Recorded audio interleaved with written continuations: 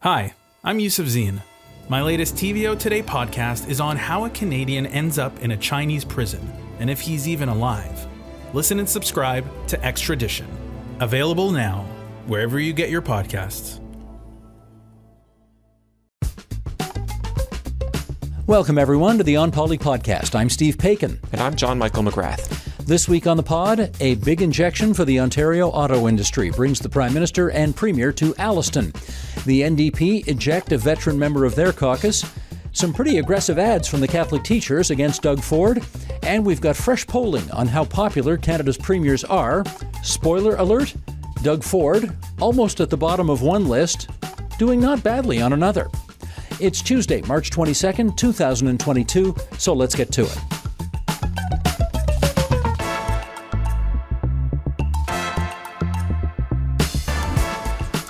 Well, it isn't often that Justin Trudeau and Doug Ford make joint announcements, but that did happen last week when both the PM and Premier went to Alliston, Ontario, near Barrie. They were piggybacking on an announcement by Honda Canada, which will invest nearly $1.4 billion over the next 6 years to retool and upgrade their auto assembly plant in Alliston. JMM, how about the details, if you wouldn't mind? Well, of that $1.4 billion that Honda is investing, about $260 million is coming from Canadian governments. You have the federal government and the province of Ontario each putting in about $130 million to subsidize this investment. You know, it's going to ensure that the next generation of hybrid Honda CR-Vs are going to be built here in Ontario. This is Honda's best-selling vehicle in Canada. That's an important detail. Automakers have lots of factories in Ontario, but they don't always necessarily make their best-selling vehicles in Canada. So this is a vote of confidence by Honda in the Alliston plant. You and I, of course, discussed this whole deal a bit more in this week's newsletter, which people can subscribe to at tvo.org/onpoly-newsletter. Yeah, let's give a little tease here of what we've got in the newsletter, because not every sector of the economy can count on multiple governments to pony up hundreds of millions of dollars to keep their engines humming. But the auto sector frequently gets this kind of treatment. How come?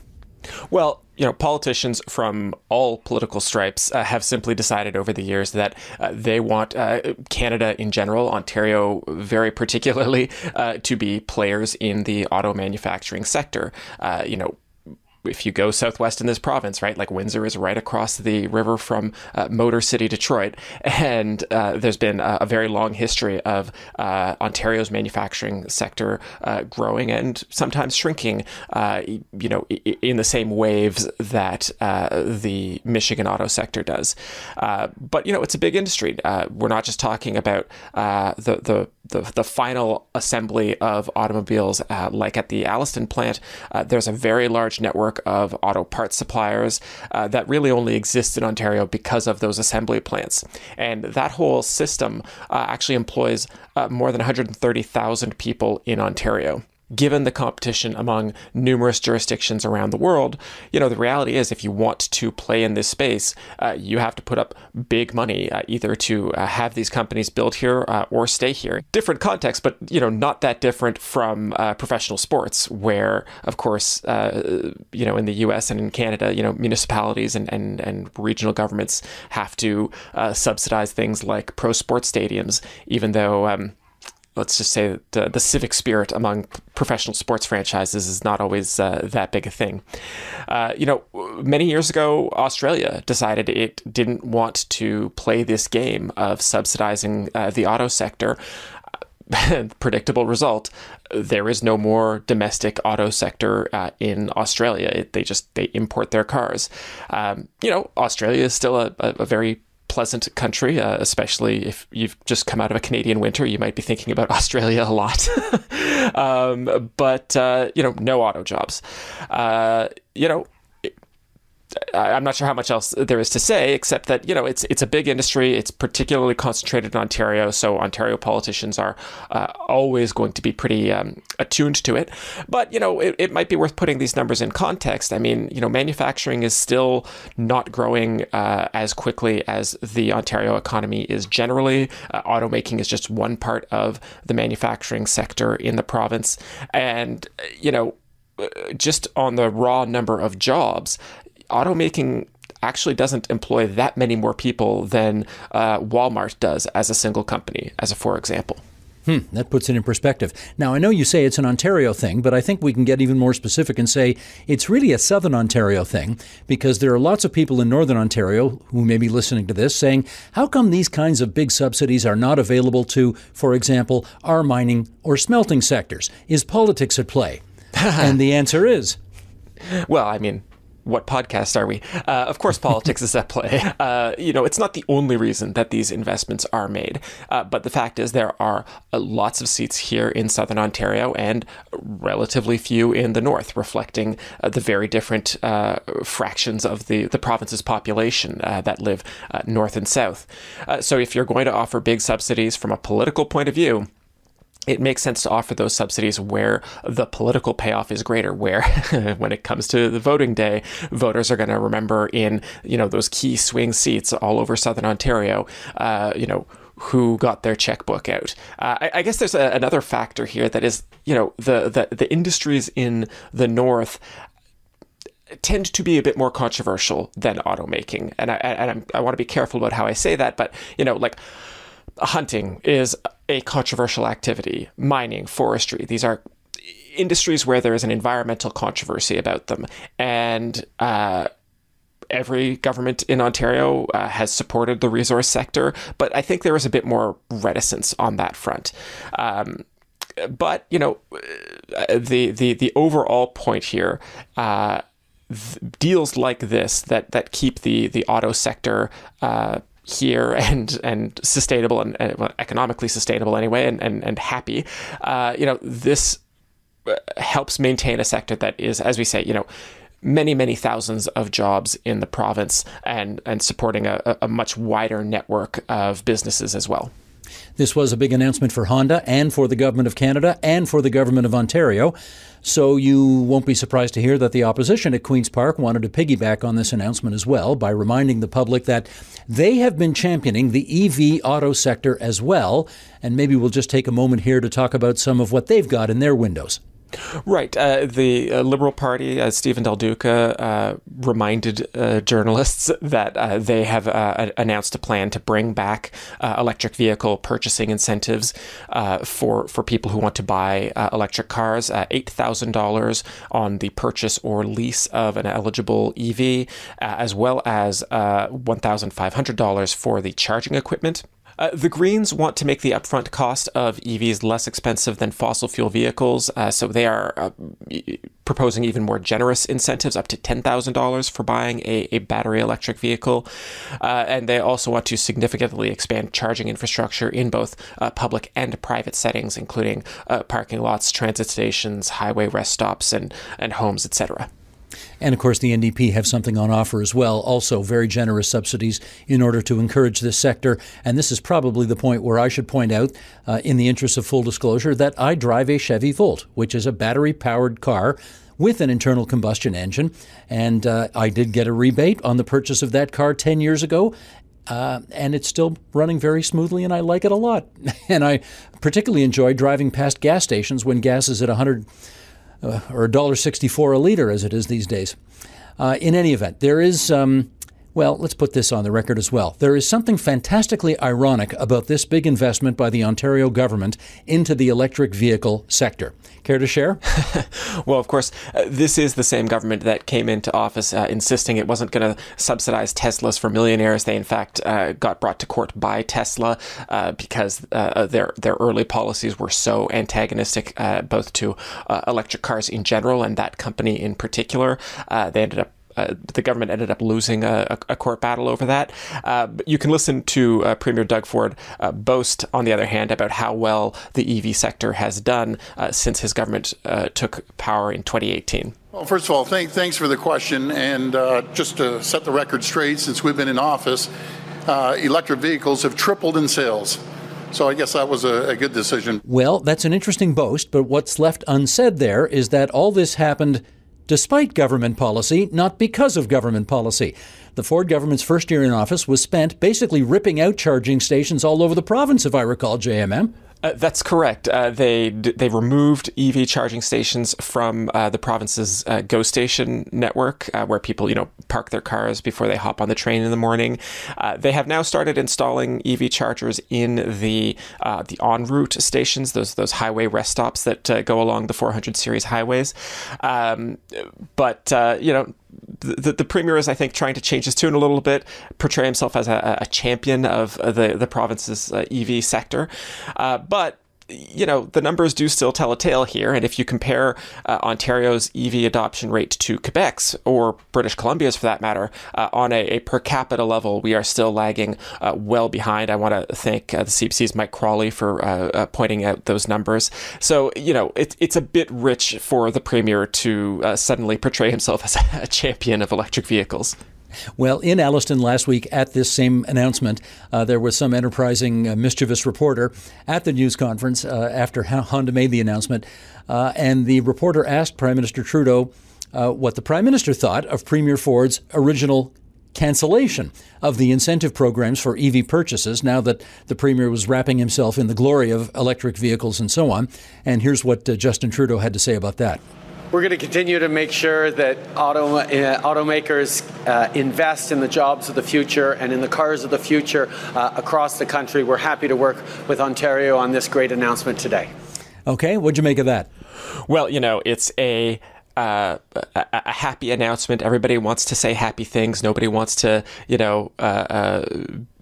the skunk at the garden party. But it's also, I think, a really good example of sounding like you're saying something, like you're answering a question when in fact the words that are coming out of your mouth don't actually have any content.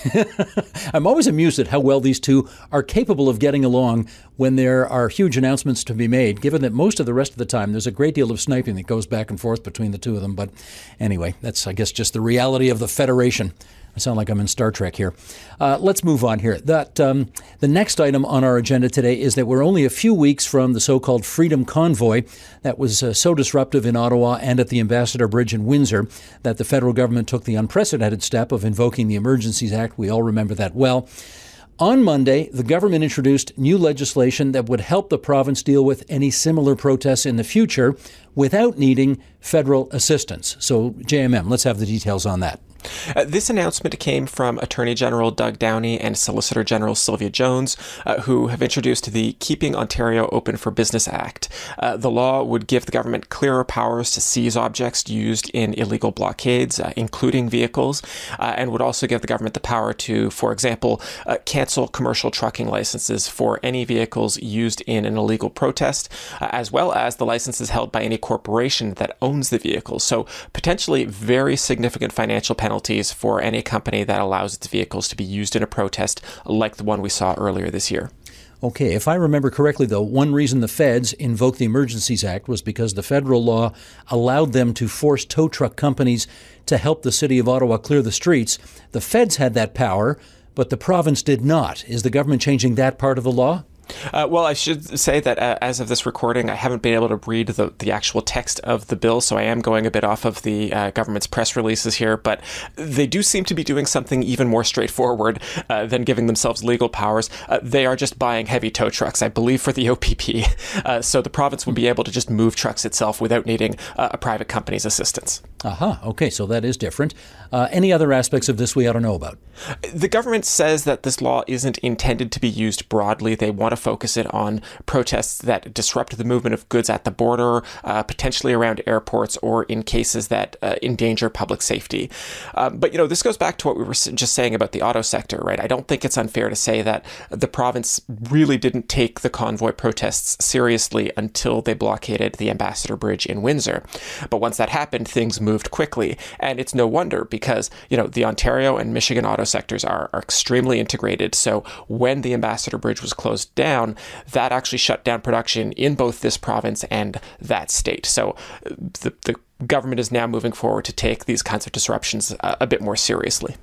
Are you trying to suggest that the auto sector has a considerable amount of influence in this province? I don't mean to scandalize anybody, but yes, I believe that's true. Okay, good. Phew, good that we clarified that. All right, last week on the pod, you may remember we had an interview with Rima Burns-McGowan, who spoke quite beautifully about the difficulty of being an introvert in politics, and therefore she would not be seeking re-election for the NDP in her Beaches East York seat. This week, another NDP MPP will not be seeking re-election for the party, but the story is very, very different. Paul Miller, since 2007, the MPP for Hamilton East Stony Creek, was kicked out of the caucus by the leader, Andrea Horwath. He was told that he will not be permitted to run for the NDP in the June election. JMN, before I get you to weigh in on this, let's also put on the record, in the interests of full disclosure, Paul is a cousin of mine. I'm related to a lot of people in Hamilton, and he's one of them. So full disclosure on that. Now, back on the story, what do you make of it? It has not even been close to a secret in Ontario politics that Miller and Horwath, they may be of the same party, they may be from the same city, the same caucus, but they basically hate each other. They are both Hamilton MPPs, but they just have never gotten along. Miller has said in media reports that, Horwath has been trying to kneecap him out of politics for a long time. And now Miller alleges that there have been allegations that have been, trumped up against him to try and get rid of him. Horwath, for her part, has always complained that, he's not been a team player, has made her life more difficult than it needed to be. For a time back in 2013, he was relegated to the literal backbenches of the legislature because he was heckling very loudly after Horwath, in an attempt to try and, make the party look a bit more professional, had told MPPs to cut it out, and he was ignoring her, directives, and, she's the leader of the party. So, he spent some time in the backbenches. Now he's going to be off in the corner of the legislature reserved for independents. So, clearly a lot of bad blood between the two of them that has finally come to a head. Now, he's considering his options at the moment, and he has said one way or another he's going to be on the ballot in the next election. Obviously not as a New Democrat. But why don't you take us through some of the permutations that his ouster from the New Democratic Party caucus, what they portend? It's not that different from some of the other scenarios we've talked about from Tory MPPs who were expelled from the caucus and, may or may not choose to run again.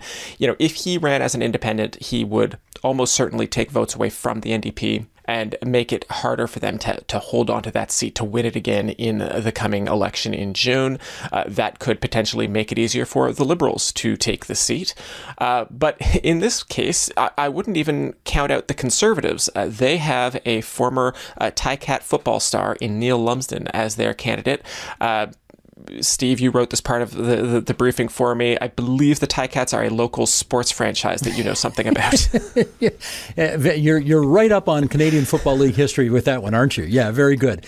Yes, the Hamilton Tiger Cats are a franchise of some renown for about the last 100 plus years in the city of Hamilton. And I did take the liberty of checking the previous election results since this riding was created about 15 years ago. The Tories typically only take 20% of the vote in that riding. But Neil Lumsden has big-time name recognition in Hamilton. It's certainly possible he'll do better than 20%. And with a four-way vote split, if Paul Miller runs, for example, as an independent or as a Green, you never know, that he could come up the middle. The next MPP could be elected with literally 30, 31, 32% of the total votes cast. So that will, I think, really be one to watch on election night. And, that kind of thing happens in elections. At least once every election, you see a seat where incredibly thin margins decide the outcome. But it's also probably worth mentioning that, this is part of a division within the NDP, within different sort of members of the, or different parts of the NDP coalition, if you want to think of it that way. Miller comes out of Hamilton's, steelworker, steel union community. He spent decades working both in the mill and then as a union organizer. And that is a really important constituency within Ontario's NDP. But progressive politics is always changing, and part of Horwath's success in 2018 was getting the party votes outside of its traditional bases, outside of Hamilton steelworkers and, northern forestry workers. On that point, Horwath probably wouldn't mind bringing in someone maybe meaning no offense to your cousin, meaning someone more representative of where progressive politics is going. No, I think that's, that on the face of it, that's what's going on. He's a 70-year-old white man from Hamilton, and certainly the NDP is trying very hard to attract a more diverse caucus, more racialized Ontarians, and so on. So, yes, that is I think you've accurately put your finger on the tension going on within the NDP family and its coalition right now. Let's move on to some polling. Maro Blue, the polling outfit, has got some fresh data out ranking the popularity of the nation's premiers. In first place, it's an NDP premier, actually. British Columbia's John Horgan. He's at 64% job satisfaction. Nova Scotia's premier, Tim Houston, is at 64% as well. And then we'll go down the line. The premiers of Quebec, Saskatchewan, New Brunswick, Newfoundland, and Labrador come next. And who do you think comes after that? That would be Ontario's own Doug Ford, who is a last third from the bottom.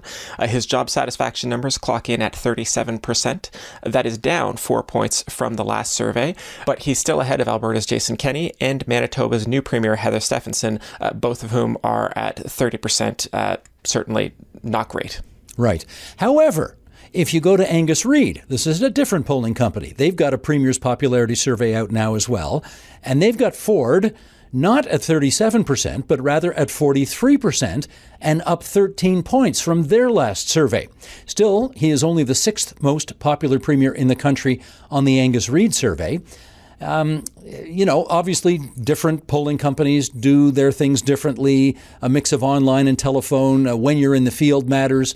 The demographics that you survey matter. Having said that, I think we can ask these questions. Have you got any theories as to why the PC party, which Ford leads, is the most popular party in Ontario right now, but the leader of that party is, regardless of which survey you look at, among the least popular leaders in the country right now? What has been true about Doug Ford through his entire career in provincial politics is that he's extremely polarizing. The people who love him really love him, and other people will, close their eyes to some of the flaws that he brings. But he also just inspires an incredible amount of antipathy from, anybody who is not already predisposed to vote for the Progressive Conservatives, which, is the majority of the voting public, in these elections. We have a first past the post system. So, it's fine to alienate the majority of voters. You don't need the majority of people to vote for you. You just need the largest plurality. In our traditionally, we've said something like 40% of the votes need to go to your party to get a majority in the legislature. That is right. You get 4 to 10 people voting for you. That's a majority government almost all the time.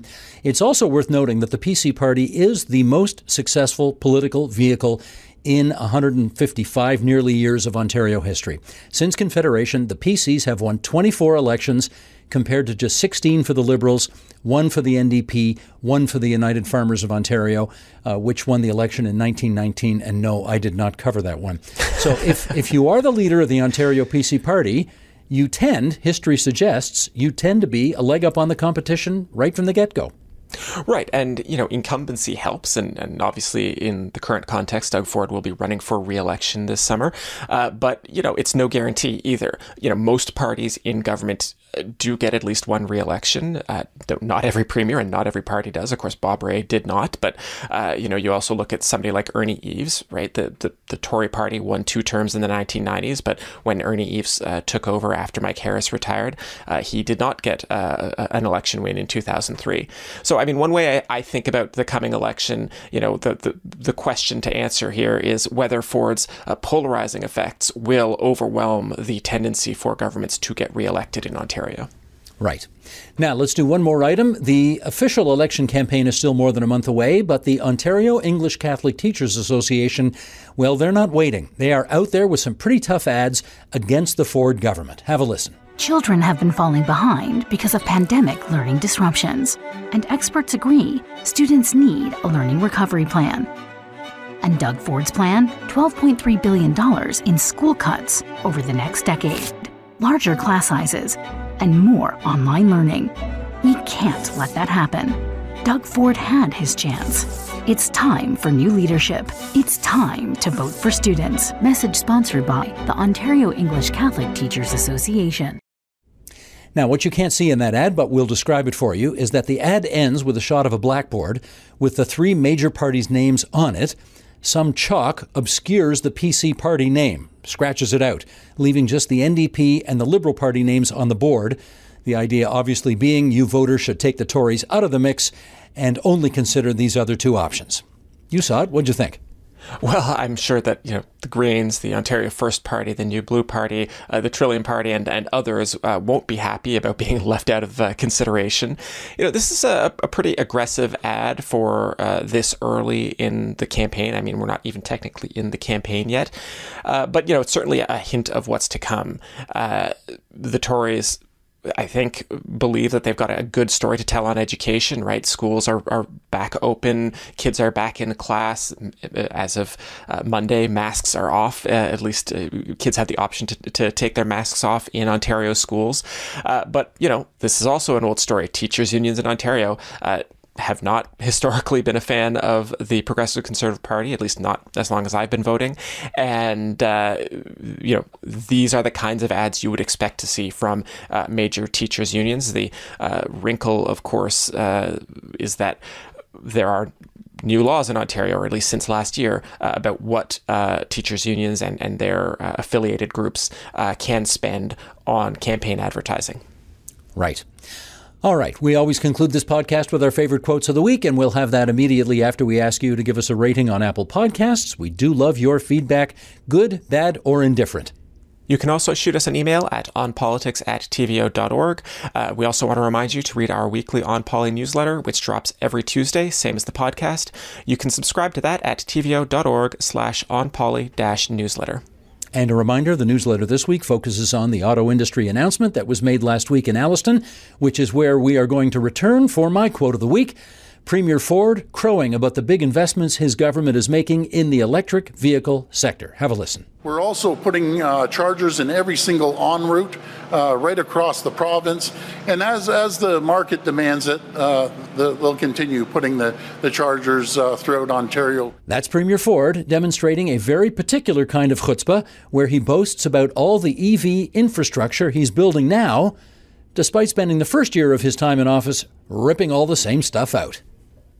I have to just add very parenthetically here that the province of Ontario isn't actually spending any money to install chargers at the en route stations. They are letting OPG, the provincial electrical utility, and the federal government spend money doing that, but it's not tax dollars that the government is spending. Sorry. Wonky detail that was totally unnecessary. Moving on. No, necessary. A good distinction which people have come to rely on. That kind of nerdy distinction from you. So well done. I've got to keep that brand going. My quote of the week comes from Prime Minister Justin Trudeau from his speech last week introducing Ukrainian President Volodymyr Zelensky before he addressed a joint session of the Houses of Parliament in Ottawa. Listen to what he had to say. In Canada, we like to root for the underdog. We believe that when a cause is just and right, it will always prevail, no matter the size of the opponent. This doesn't mean it'll be easy. Ukrainians are already paying incalculable human costs. This illegal and unnecessary war is a grave mistake, and Putin must stop it now. That's Prime Minister Justin Trudeau speaking in the House of Commons in Ottawa a week ago today. And that is this week's edition of the On Poly podcast, produced by Katie O'Connor, edited by Matthew O'Mara, production support from Nikki Ashworth and Jonathan Hallowell. JMM, we barely talk COVID at all today, but I'm going to keep the tagline anyway. As my dad likes to say, stay positive, test negative. Stay safe, Steve.